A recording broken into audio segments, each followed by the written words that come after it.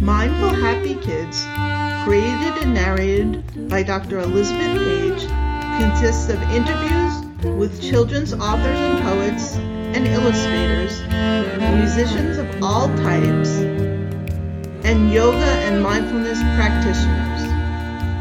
Dr. Page also reads from her own children's books on compassion, gratitude, mindfulness, and yoga. Pippi the Puppy and Dr. Page practice meditations or pet-centered meditations, which are recorded as part of the videos. Hi, Audrey Clark. Thank you so much for being here. Do you want to take a couple minutes to introduce yourself? Yeah, absolutely. So I'm Audrey, as you introduced me. I am a yoga teacher here in the Sacramento area. I've been teaching yoga for 2 years. And then this year, I actually also began working as a yoga and social emotional learning teacher for middle schoolers in the Natomas area. Before I was a yoga teacher, I went to school to study biological anthropology, which is the study of human bones. And I was really interested in that field of study, but then I found that living people are much more exciting to work with. So it led me here to this profession. That's great. What brought you to yoga? Well, my journey with yoga, it started around 11 years ago. When I was 14 years old, I took my very first yoga class. This was kind of in the height when everyone was really obsessed with hot yoga, formerly called Bikram yoga. So all of my friends, when we were 14 years old, decided we were going to go to this hot yoga studio. It's 105 degrees, incredibly humid, in a fixed sequence. And I really liked it in that moment. I decided to take yoga classes at that hot yoga studio for many years. But then after a while, I kept hearing like this talk within the yoga community that yoga is supposed to make us feel better, right? There's some sort of mindfulness that happens, this kind of off in the distant thing that we all want to achieve. And I was noticing that I wasn't really getting that with hot yoga. So I took a break and just figured yoga wasn't for me. And I came back to it during the pandemic. I was in a really low place in 2020 and locked inside my house. And I figured, hey, maybe the hot yoga wasn't for me, but why don't I try vinyasa yoga? So I did vinyasa yoga in my house and decided that when the world reopened, I was going to find a yoga studio nearby. And I just kind of assumed like I would find my people there. And that's how I ended up at One Flow. What is vinyasa yoga? Vinyasa yoga. So vinyasa yoga it can be flow or it can be still. It's linking movement with breath. So it's a randomized sequence. It's not a fixed sequence like you see with Bikram yoga or Ashtanga. It's fluid. So there's opportunities for movement, for flow. There's opportunities for hold. And it gives you kind of like a creative freedom as a practitioner and as a teacher because there's infinite possibilities. So what's a fixed sequence? A fixed sequence would be the same poses in the exact same order. So every time you go into a class, you would do the same pose to start and it'd go in the same order, which can be really fun for some people because they like a routine. They like a set expectation of where a class can go. As a yoga teacher, now that I teach vinyasa, I see that sometimes it can hold us back a bit as practitioners because it only gives us a certain amount of room as a practitioner to go. Like there's no way to really advance further than that. There's no real creativity past that. It's just fixed. Can you tell me a little bit about your yoga practice? Yeah, my yoga practice. So I primarily practice at One Flow, which is where I teach yoga. I really try to commit to going and showing up in the community for myself 3 times a week at the minimum. Of course, life sometimes gets in the way. I also practice during the week. I try to set aside some times for some creative practicing here that's outside of programming and coming up with sequences for classes. I have to admit, though, my practice at home, it looks a lot different than in the studio. There's a lot of dancing and moving around, and it doesn't necessarily have like a fixed place I'm going. It's kind of just fun and creative. So what does yoga do for you? Like, why do you dedicate so much time to it? Honestly, I mean, it all kind of goes back to what yoga literally means. Yoga, it comes from the root word in Sanskrit, yuj, to yoke, not like an egg yolk, but like to yoke two oxen or two workhorses together. And it literally means connection, it means to unite. And part of what yoga does for me is it gives me community, right? And it gives me my people and my coworkers and all of the wonderful humans that show up in the yoga studio. It gives me that outlet to be with people who are like-minded in a creative and loving space. And it also gives me a place to physically work through some of the stuff that goes on in my life.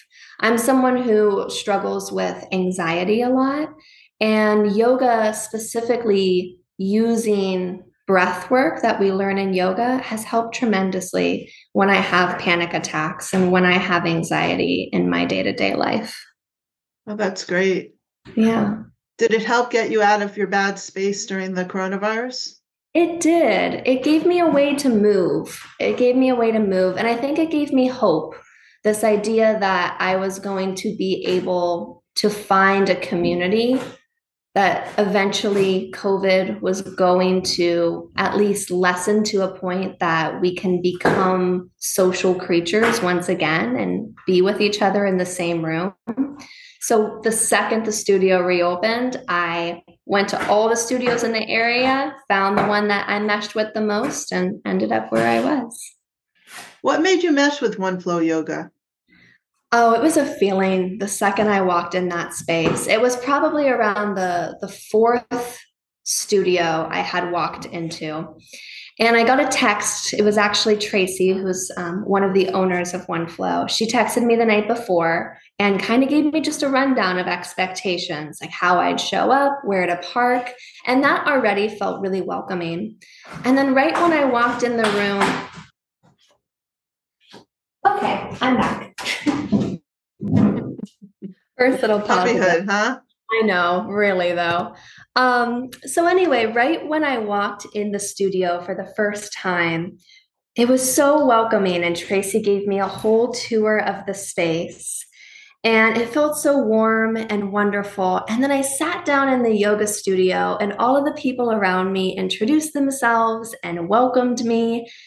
And by the end of class, I just knew. I just knew that this was what I had been hoping for. This was the community that I was looking for. And just so people know, you can wear a mask. Yes, you so can. If you're worried about coronavirus, you can wear a mask at the studio. Absolutely. I know. And it's because, and I'm so glad that that is 100% acceptable as well too, because it's supposed to be a safe space. And if a safe space for you is protecting yourself and wearing a mask, go for it. Do that. Take care of yourself. The other thing, I go to One Flow also, and the other thing that I found at One Flow is it's very accepting of people at different levels. Absolutely. Yeah. We love beginners. We love beginners. We love everyone who walks in those doors. And there is a space for you where you are, exactly where you are. And there's no place that you need to reach to be worthy to do yoga. Walking in those doors, you're ready for yoga. Let's talk a little bit about the beginner series. Yeah. You want to tell me a little bit about it? Absolutely. So the beginner series is a workshop that we have at One Flow, and it is a 4-week long workshop. We meet twice a week, so it's a total of 8 sessions. And it's a really great place for people who are either brand new to the practice to come, people who've taken a bit of a break away from yoga, or those who just want to deepen their understanding of what this yoga practice is all about. One thing I love about OneFlow's beginner series is that while the information, while what we teach is applicable and can be applied to your practice at OneFlow, you can take it with you anywhere you go to any yoga studio. So it really gives you the building blocks of talking about what is this thing called yoga? Why is it important? What are the scientific benefits? We go into breath work and drishti, which means gaze, and all of these wonderful things, as well as diving deeper into all of the poses that you tend to see in a beginner level one friendly class. What kind of benefits do you think yoga has for adults? And then we'll get to kids in a little while. Definitely. I mean, I think there's so many. A huge portion of it, if we just start with the physical, is just starting to move our bodies. And not only move our bodies just to get exercise, to build strength, which of course is really important.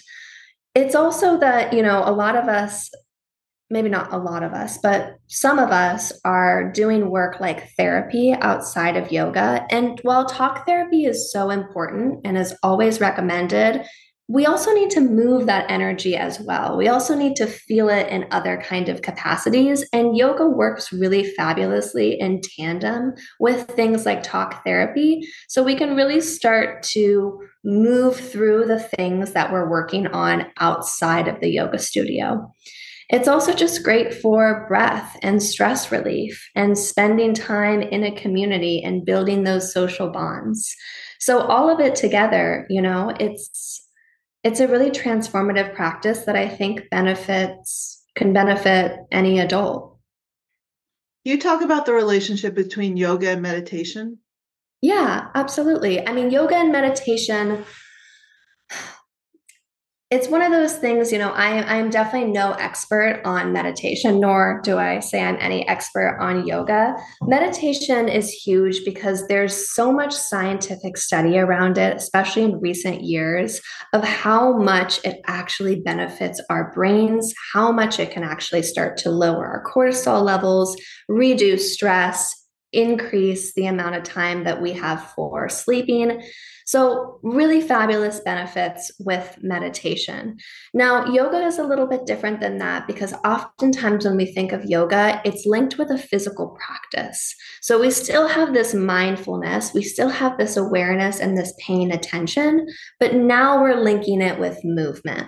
While meditation, we have this awareness, this breath, this mindfulness, but we're finding stillness, which is sometimes why I think that meditation can be a little bit intimidating for people to dive into because it asks us to be still, while yoga gives us something to do, which as Americans, we tend to like something to do. So let's dive into the kids. What got you involved with the kids? It's something that I've been curious about for a while. I initially did actually a private at OneFlow working with some high schoolers, some freshman high schoolers who were on a soccer team. And that was really fun working with them in the private space and kind of moving with injuries or common things that come up in soccer. And so I was just kind of looking around for some additional classes to teach and didn't necessarily want to work at a different studio because I love OneFlow so much and it was hard to wrap around bringing my love into a different space like a studio. And so I found this company online, Awareness Academy, and they do social emotional learning and yoga in a elementary and middle school and high school. They're starting to do high school as well too. So through all of those grades, and I thought, oh, what a fantastic thing to do. I would absolutely love to give that a try and see how that goes. What is social emotional learning? Social emotional learning is, I think, the best way to kind of describe it. It's kind of a hot word right now, especially in yoga and mindfulness for children. It's really starting to build those building blocks really early in development. So things like anger management, how we process our feelings, how we start to incorporate mindfulness. So it's starting to deal with these really big topics that oftentimes we start to deal with later in life. And we're applying them to a younger demographic, giving them all of those building blocks so they can start to deal with their emotions in a beneficial and healthy way from a young age. So what does that look like? What does it look like? Give me a couple of weeks. Yeah, absolutely. So, right now, this month is all about being brave. So, January theme, all about being brave. So, I just was teaching there yesterday, and we had a whole conversation on what bravery means to us. Can bravery be a mental thing? Can bravery be a physical thing? We took some time going around in the circle. Those who wanted to share shared times in their lives when they felt especially brave. We talked about how people in history, right? Because Martin Luther King Jr. Day was just this past Monday, how his bravery and how he showed up made a really big difference, and how we have, even in small ways, abilities to do that as well. And then with that, especially since it was bravery and they're really adventurous with their yoga poses, everything's on the table for them. We did warrior sequences to feel that bravery, and then we played with some back bends and an arm balance. So what is the warrior sequence? Oh, so I was just thinking of all of the warriors. So, warrior one, two, and three, which is oftentimes the most common warriors that we think of. So, we did those three together, and warrior three is a fun one to do with kids too, because it's a balancing pose. They like to call it Superman. And I encourage them to reach out to their neighbors because we're in a circle. And then they can use their neighbors' support to hold on to keep them upright. So it's a fun way to connect in that way. And then I also taught them a humble warrior, which is like warrior one, but we interlace our hands behind our lower back. And then we bow our chest down towards our front leg. And then the last one was our reverse warrior, which is like warrior two. You flip the front palm and then you reach the arm up as you slide the back hand down your back leg. Now, what are the warriors supposed to do for a kid? You know, I so when I was thinking of it, when I was coming up with this plan, I was just thinking of ways that we could be warriors, like with bravery in our lives. So I was taking the actual names more seriously here. And then humble warrior and the peaceful warrior, which is like that reverse, I was talking about because even if we're warriors and we're going out into the world and fighting these battles, like we still need to have peacefulness. We still need to be humble as well, too. And then, of course, the physicality of them is it's just beneficial to get kids to start to move their bodies and to start to pay attention to sensations in yoga poses. Now, I've found that I watch little kids do like downward dog with no problem. Yes. And I'm kind of like, that's totally not fair. I agree. I know. Do you find that? Yes, absolutely. Well, that's what I was talking about, Liz. It's like I'll just hint at, for example, crow pose, which is an arm balance, and like five of them will just get into it right away. And they don't care if they fall out of it. They don't have that fear yet, right? Because why balancing poses tend to be so scary for us adults is we have a fear of falling on our faces or hurting ourselves, which is a very true and real feeling. But kids, they fall down and they get right back up. They don't have that same hesitation. So they just want to go for it. They just want to try all of these crazy poses just to see if they can do it. And what do you think the yoga does for them? I think the yoga gives them a space to try some fun things. I think if we look at the physical, if we look at the asana, so that's Sanskrit for posture or pose, what we usually think of as yoga, these shapes we go into, I think it gives them a creative outlet to move their bodies, especially when I give them the flexibility to start to try to come up with their own yoga poses or to create a sequence together. It's creative, it's fun. You keep mentioning Sanskrit. Why? Maybe because it's just deeply ingrained from beginner series. If I just introduce like a word asana, right? I'm like, well, I guess I should define that that's Sanskrit and then define what that word means, just in case others don't know. What's the relationship between Sanskrit and yoga? Well, the first mention of yoga was in Sanskrit. It was in the Rig Veda, which is an ancient text from India. And the very first mention was yoga and asana in that text. And it's funny because oftentimes we think of this practice of yoga as a really, really ancient practice. And it is ancient in a way, but the shapes like warrior one, two, and three, these are relatively new. They're only about 100, 150 years old.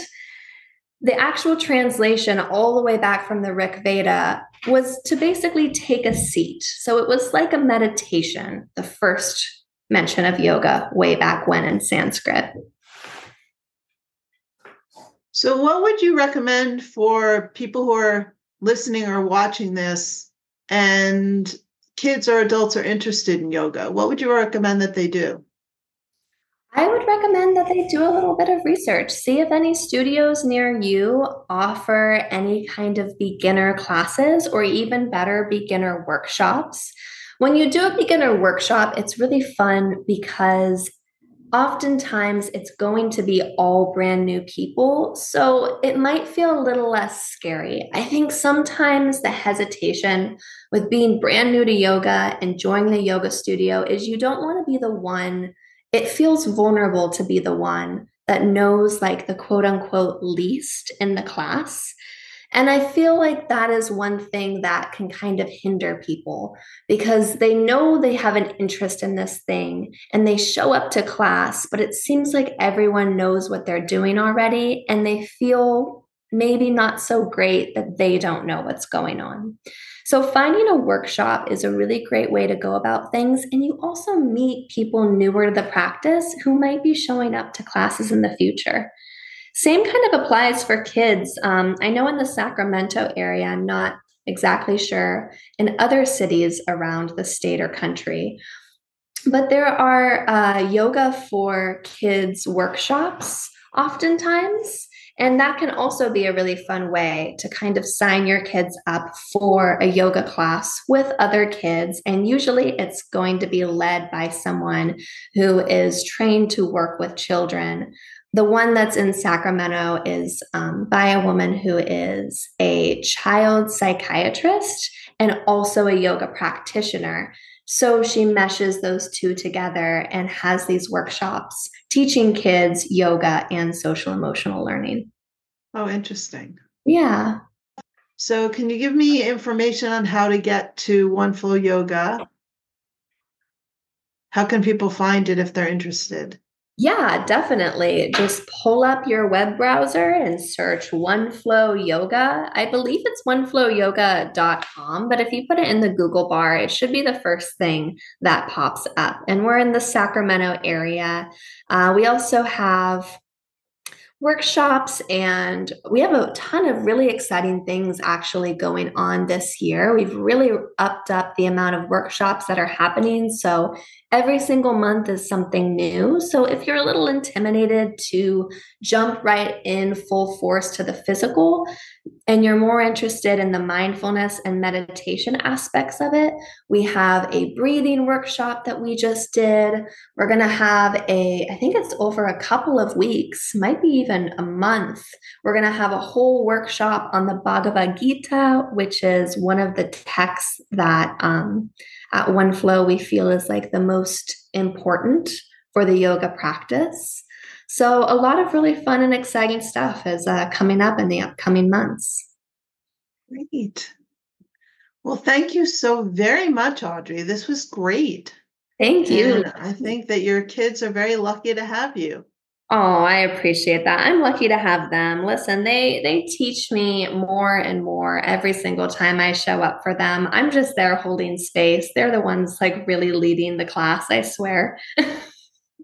Well, that's great. Well, thank you very much.